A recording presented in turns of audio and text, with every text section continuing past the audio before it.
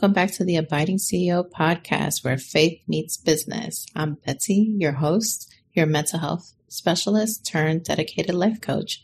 Today, I have a special guest with me. It's my husband, Jarvis Mejias. I thought with it being February, it would be a good idea to just get that couple's perspective on what it's like to run a business together. So I'm going to let him introduce himself. Babe, you want to tell them a little bit about yourself? Sure. First of all, I'm really happy to be here. Like my wife said, my name is Jarvis Mejias. I am a certified life coach here at Abundant Life. I love working with couples. The reason I'm motivated to work with couples is because it pains me to see marriages kind of like break apart. My background, I come from a broken marriage as a young kid, and I saw what it did to me and what it does to countless other kids as they grow up without two parents in their homes. That's where passion came from that perspective right there. And the challenges that we all encounter with marriage, that also helps to stay there. You want to give the audience an example of what's a challenge that we've had to overcome? We'll be here for 3 hours. Well, in running a business together, we have encountered many challenges. One of them being just work-life balance. It's kind of hard to disconnect once you leave the office and then go home and not have to talk about work. It's not the same thing as having a 9-to-5 where you clock out, you left work at work, you go home, it's easy to take that hat off. But once you run a business, especially with your spouse, where you guys go home together and you got kids and there's a ton of other things to do, help the kids with homework, cooking, there's chores, there's get ready for bed, and little us time, it's hard to balance that out, that work-life balance. So that has been a learning curve for both of us to do that and working together in the business and then do our lives outside of work, at home with the kids, etc. Yeah, definitely. It's been trial and error. I still remember when you first joined me at the practice, and you put an invoice on the nightstand. And by then, I was not in CEO mode. I was in wife, mom mode. And seeing that invoice just threw me for a loop. And so we established that one boundary right away, like probably our first week working together. Like, let's leave office stuff at the office. Yes. I'm a quick learner, so I learn fast with those boundaries. I've never been in an environment where I worked with your spouse. Working with your spouse, it comes with its challenges, obviously, because you see each other at work and then you see each other at home. So there's no escaping it. Not that we're trying to escape each other, because we love being around each other and spending time together. It's just being able to wear those certain hats at certain times of the day and understanding that when we're at home, we're at home. Another example of that was me talking about kids' school stuff, homework and tests and stuff like that, grades at the office. And that didn't go well, to say the least. Mm-hmm. But we talked about it, and I learned that, we need to be aware and be intentional about, switching off those hats. When we're home, then we're dad. I'm a husband, and my wife is mom and a wife. Mm-hmm. We're no longer running a business, we're running a home and a family. And we need to remember that and be mindful of that, because that also affects the kids. Our kids are pretty vocal. One of our daughters, remember? Mm-hmm. She came up to us one day and said, "You guys talk too much about work at home." And we looked at each other like, you know what? We do talk a lot about work. We need to take it back a notch. So that was a learning experience right there too. Yeah, I think the kids have even learned with us. I've had conversations with our oldest several times of what it'll look like when he has his own business, because he already knows that he wants to be an entrepreneur, which is a little bit about my reasoning for doing what I do and for the Abiding CEO, because growing up around my dad, who's a general contractor, my brother does insurance, I have an aunt owning a salon, even back home, Dominican Republic, families who have their own accounting practices. And it's a lot of entrepreneurs around me. So I've seen how crazy, if you don't set those boundaries, especially early on, the business will suck you dry. Yes. See, and she was ahead of the curve when it came to that, because in my background, my family, I had no business background at all whatsoever. No one in my family has owned a business, and they don't run a business right now. So this was new territory for me. Mm-hmm. But luckily, I have a brilliant wife. I tell her every time, I love your sexy brain. She does have a beautiful brain. And the same thing I love about her brain is it's the same thing that sometimes drives me crazy. But I learned to love it and roll with it and just work together. We complement each other pretty well. Weak, I'm strong. And where I'm weak, she's strong. So we can lean on each other and learn from each other and hold each other accountable as well. Yeah, that is a good way we navigate the stress at the office and everywhere we go, whether it's the office, ministry, because when we present together, we play off each other. And you're great at just that diplomacy and seeing both sides of an argument and staying calm. Yes. Versus I'm more decisive and can be pretty blunt. So I have to curtail that. But you always redirect me in a kind way. Another common area for stress that comes up with couples is just burnout. Burnout is real. After a while, you start getting compassion fatigue. I remember I had a professor in school that says you just become apathetic. Yes. You don't care. It's hard to get up. Why bother? You're putting out fires all day. What was that like for you at the beginning? Well, it was very eye-opening because I keep hearing from you everything you be doing, the day-to-day work at the office, but I never saw you doing it. I just heard about it. So I never saw how much work it was and what did it entail, what it took to do all those things, and to be on all the time and to be putting out fires, like you call it, solving problems that come up to you. Like when you run a company with different people in it, it's bound to happen. There's going to be conflict. There's going to be decisions to be made. So seeing all that, seeing how you handle all that, it's very eye opening and it was a teaching experience too, because I was able to then step in and ask you, I was like, so what can I take away from your plate and help you so that you can focus on other things that are more important that only you can do? And we were able to have a conversation and kind of like delegate some tasks and make sure that they got done that way. Yeah, that's interesting because I think the first 3 years I was running this solo, and like a lot of our listeners can tell you, your day goes so quickly. It's like, I know I was busy. I know I was working, but what did I accomplish? So even when I would give you bullet points about my day, I don't think you realize how much goes on until you were here. Yes. Once I was here, it was an eye-opening experience, and I saw everything that went on in the office in a day-to-day, from the phones, from the admin office, from seeing clients, from people coming knocking on your door when they saw it open, because you always have this open door policy, which is good. It's good to have that so that your staff, employees feel okay coming to you and talking to you about certain things and concerns and what's working and what's not working. But that also puts you out in the open for more interruptions, so that it slows you down doing other things you need to be doing, and it takes time away from other important things. Not that dealing with the day-to-day things is not important. It also is also important, but you might have some time selected to set aside in your agenda to work on a certain specific thing that you got a deadline for, and something can happen with a scheduled appointment or insurance, or a client is upset about something, or a staff member is upset about something. It's not always bad. Sometimes it's good stuff. But interruptions are interruptions. So learning how to navigate that and how to take some of that weight off of you, the staff, being able to see me and come to me, asking me questions that if I didn't know the answer, I was honest. I don't know the answer, but I can find out for you. But that took away several interruptions throughout your day from you.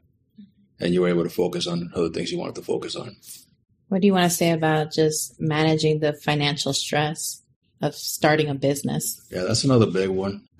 We all know when you first started this practice that you don't know it's going to be this big. But when you first started, you were doing it part-time as you were full-time at another job. And then once you got to a certain point, that's when you took the jump and went full-time with the practice. And you build it to where it's at right now. I didn't come in I started in 2018 and you came in 2021. Yeah. So 2021 is when I started being a little more involved. I started seeing clients because I just got my certification as a life coach. So I started seeing couples, and I started working more in the admin office maybe a year after that. And that's when I started seeing more of what it takes. But as far as finances and the financial stress and what it takes, I had no idea what the numbers look like. It wasn't until then that I really got and started seeing the the books and the numbers and what's coming in and what hasn't come in yet, and running payroll and doing all those things that I started seeing like, this is a big deal. Like, we are responsible, obviously, for make sure that we can make enough money to make a living out of this, to raise our family, right? Mm-hmm. But we're also responsible indirectly for the families that work here for us. And every decision that we make affects them, directly, whether it's positively or negatively. And it also affects us too. So it's very stressful to think about it that way, because it's almost like you're responsible for all these families instead of just yours. When you work somewhere else in 9 to 5, mm-hmm. it's just you. Yeah. You make sure you do your job, you clock out, mm-hmm. you walk out, and you leave work at work. And as long as you do your job, you're good. But when you run a business, you got to think about, Lord, what will happen if everything hits the fan and we have to close down shop? Yeah. It's not just us. It's all the other families that got to, look for another job, because I don't say this because I want this and I'm not smiling because I think it's funny. It's just surrender, because I have had those thoughts, and I'm sure many people have, right? There's everything's going to go down. The P&L is going to be off. I'm going to lose all the employees. Then I'm going to have to shut doors. Yeah, that is the biggest fear right there. But what always brings me back is, remember when we had all the empty offices and I tried to sublease them? Yeah. And what did I say? You said that I wasn't going to sublease them, that they were going to get filled with providers. And I was like, but that's a lot of management. And I had no idea it was going to be that much management. And she was right. It's a lot of work. Well, because I had managed the team in corporate before. Yes, so yes. I know when you have different temperaments and personalities and navigating, okay, what is something I truly have to address? And then what's something that it's okay to let slide. But anyways, side note, I am super happy with our team right now. We have the best I am too. Team I've had the whole existence of Abundant Life. Just the friendships, the time together, the hanging out in the break room while being efficient and seeing people. It's, I can see why God did what he did. Yes. We have met some wonderful people. Going back to just the financial stress of being responsible for other people, you want them to thrive, but then that also means cutting into your margins, but not being reckless, because the business still has to be profitable. Yes. What good is it if I give everybody raises and then can't pay the rent? Can't stay open another year because you give everybody raises. Right. And then with inflation and everything and things just going up in price. Yes. I consider it a success that nobody got a pay cut. Right? That's correct. Yeah. We navigated the waters and made it happen. The other thing, going back to when we were praying and we had all these empty offices, and God just bringing the right people. Yes. We've been blessed. We have some good, passionate teammates. The teammate we have right now, the teammates we have right now, the team is from leadership team down to everybody in here. To the newest, it's even our intern. Even the intern, yes. Yes. We have had some amazing interns come through here. Yeah. And we hope to see many, many more through the years. Well, that brings up another common stressor. And then when you're a couple interviewing people, you may not always agree on hire, fire, and how to address disciplinary issues. Without getting too specific, do you want to share anything about that? Well, I mean, because of my personality, in our relationship, in our marriage, I tend to be the brake and she's the gas. So if I feel like she's going too fast, I press the brake a little bit and she laughs or weird nods. And if she feels I'm going too slow, she presses the gas and pushes me a little bit. And that's how we complement each other. That's how we keep each other in check. So when it came to hiring and firing, we talked about it. And by the time we made the decision that it was going to happen, we both agreed there was no hemming and hawing during the process, because we already had made the decision, mm-hmm. and we were going to follow through with that decision, with any consequences of the decision later on, if there were any. But by the time we say, yes, we're going to do it, no, we're going to do this, that we have both agreed what we're going to do.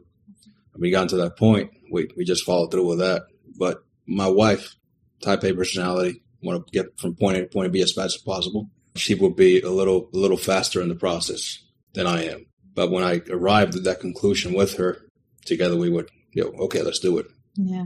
No Queen of Hearts moments off with their heads. Off with their heads. No, and I'm like, no, hold on. It'll get me in jail. There's two sides of the story. Let's see what's going on here. The diplomat. Yes. The peacemaker over here. I'll throw you a curveball. Throw it. If you had to do it again, would you? If I had to do exactly what again? Marry you? Business? Which one? No, the business. Marry you? I'll marry you in a heartbeat right now. No. Coming on board. Coming on board? Yes. Helping me run this place. If looking at it back now, I wish I would have done it sooner. I wish I would have been here to contribute, to learn, and to be able to help you with the load sooner than I did. But I'm happy that I did. I don't regret it. It was a teaching experience. I'm still learning. We're still learning from the experience. As we are in marriage, we're always learning. Yeah. There's never at a point that we say, we arrive at the destination. We can't get complacent. There's always what's next. God's going to keep moving that bar higher and higher from here until we're no longer here or until Jesus comes. Whatever comes first, whatever happens first. Yeah. I'm really grateful in that it's not just me and you. We also have our leadership team. Yes. So we have a person over the clinical side, and then we have a person over the administrative side. In other industries, it's like the field versus the office, the floor versus the kitchen. Different industries have their way of distinguishing the different roles, but both are necessary. And God has really helped us through that. Yes, we have learned over the years to ask the right questions at interviews, to hire the right person for the right position. And we are really very blessed to have the people that we have in place right now. Yeah. The future looks bright. That's been the phrase. The future looks bright, yeah. For 2024. Okay. Last question, and because I ask all my guests this, is... Oh, boy. What helps you abide? What helps me abide? Those quiet moments that I spend in the Word, devotional time, or just put it in my Raycons in my ears and just put it in a sermon or some worship music, whether it be Spanish or English. Just getting in that zone and just feeling the words coming in my ears or the music, the worship music coming through my ears, and let it sit in my heart. It really lifts me up and it helps me stay connected with Him. Being connected to the church that I go to, our home church, being involved. And even at home with the kids. Just yesterday, there was a lot of story going on social media about this missing girl in Fort Yargo. And I had said it out loud, and our 9-year-old, she's really concerned about it. So at nighttime, we do what we call prayer circle. I like to call it kill circle, like the Croods. Yeah. The kids think it's funny, so I keep doing it. Dad jokes. So we do prayer circle. And when the little one starts praying, she prays her usual, for a good night's sleep, for a good day of school the next day. And then she says, and also for that missing girl, that they find her, that they'll find her, please. And this morning, I saw the good news in social media that they have found the girl and that she was fine, that she had not been harmed in any way. So I called my wife. I wanted to teach my kids a lesson that, God does answer prayer, even when we don't think He does. He answers it. So I called my wife and I said, can you put Lizzie on the phone? That's the little one. And she put her on the phone. I said, Mama, remember how you prayed for that girl yesterday? I said, yes. Well, they found her and she's okay. I just wanted to let you know that God answers prayer. And she was really happy to hear that. And I can only imagine what went through her mind and what she felt in her heart. But I took that as a teaching moment also, so that she can stay connected to God and her own personal walk as she keeps growing up and in her prayer life, as she keeps developing it, so that, that's what I'm called to do, to lead my family at home spiritually and lead them in every other area that I have to lead them in. But the most important one is that one, being a spiritual leader. And I thought that was an important teaching moment right there. Oh, yeah. I think it's something that she's going to remember. Yes. And as more and more of those moments pile on, it'll just strengthen her faith. Yes, I agree. All right. Well, thank you so much for getting on here with me. Thank you for having me. Now we're going to go home. Maybe we'll have you back in the future. Who knows? You guys, email us, comment, let us know. In the meantime, continue abiding. Bye, guys.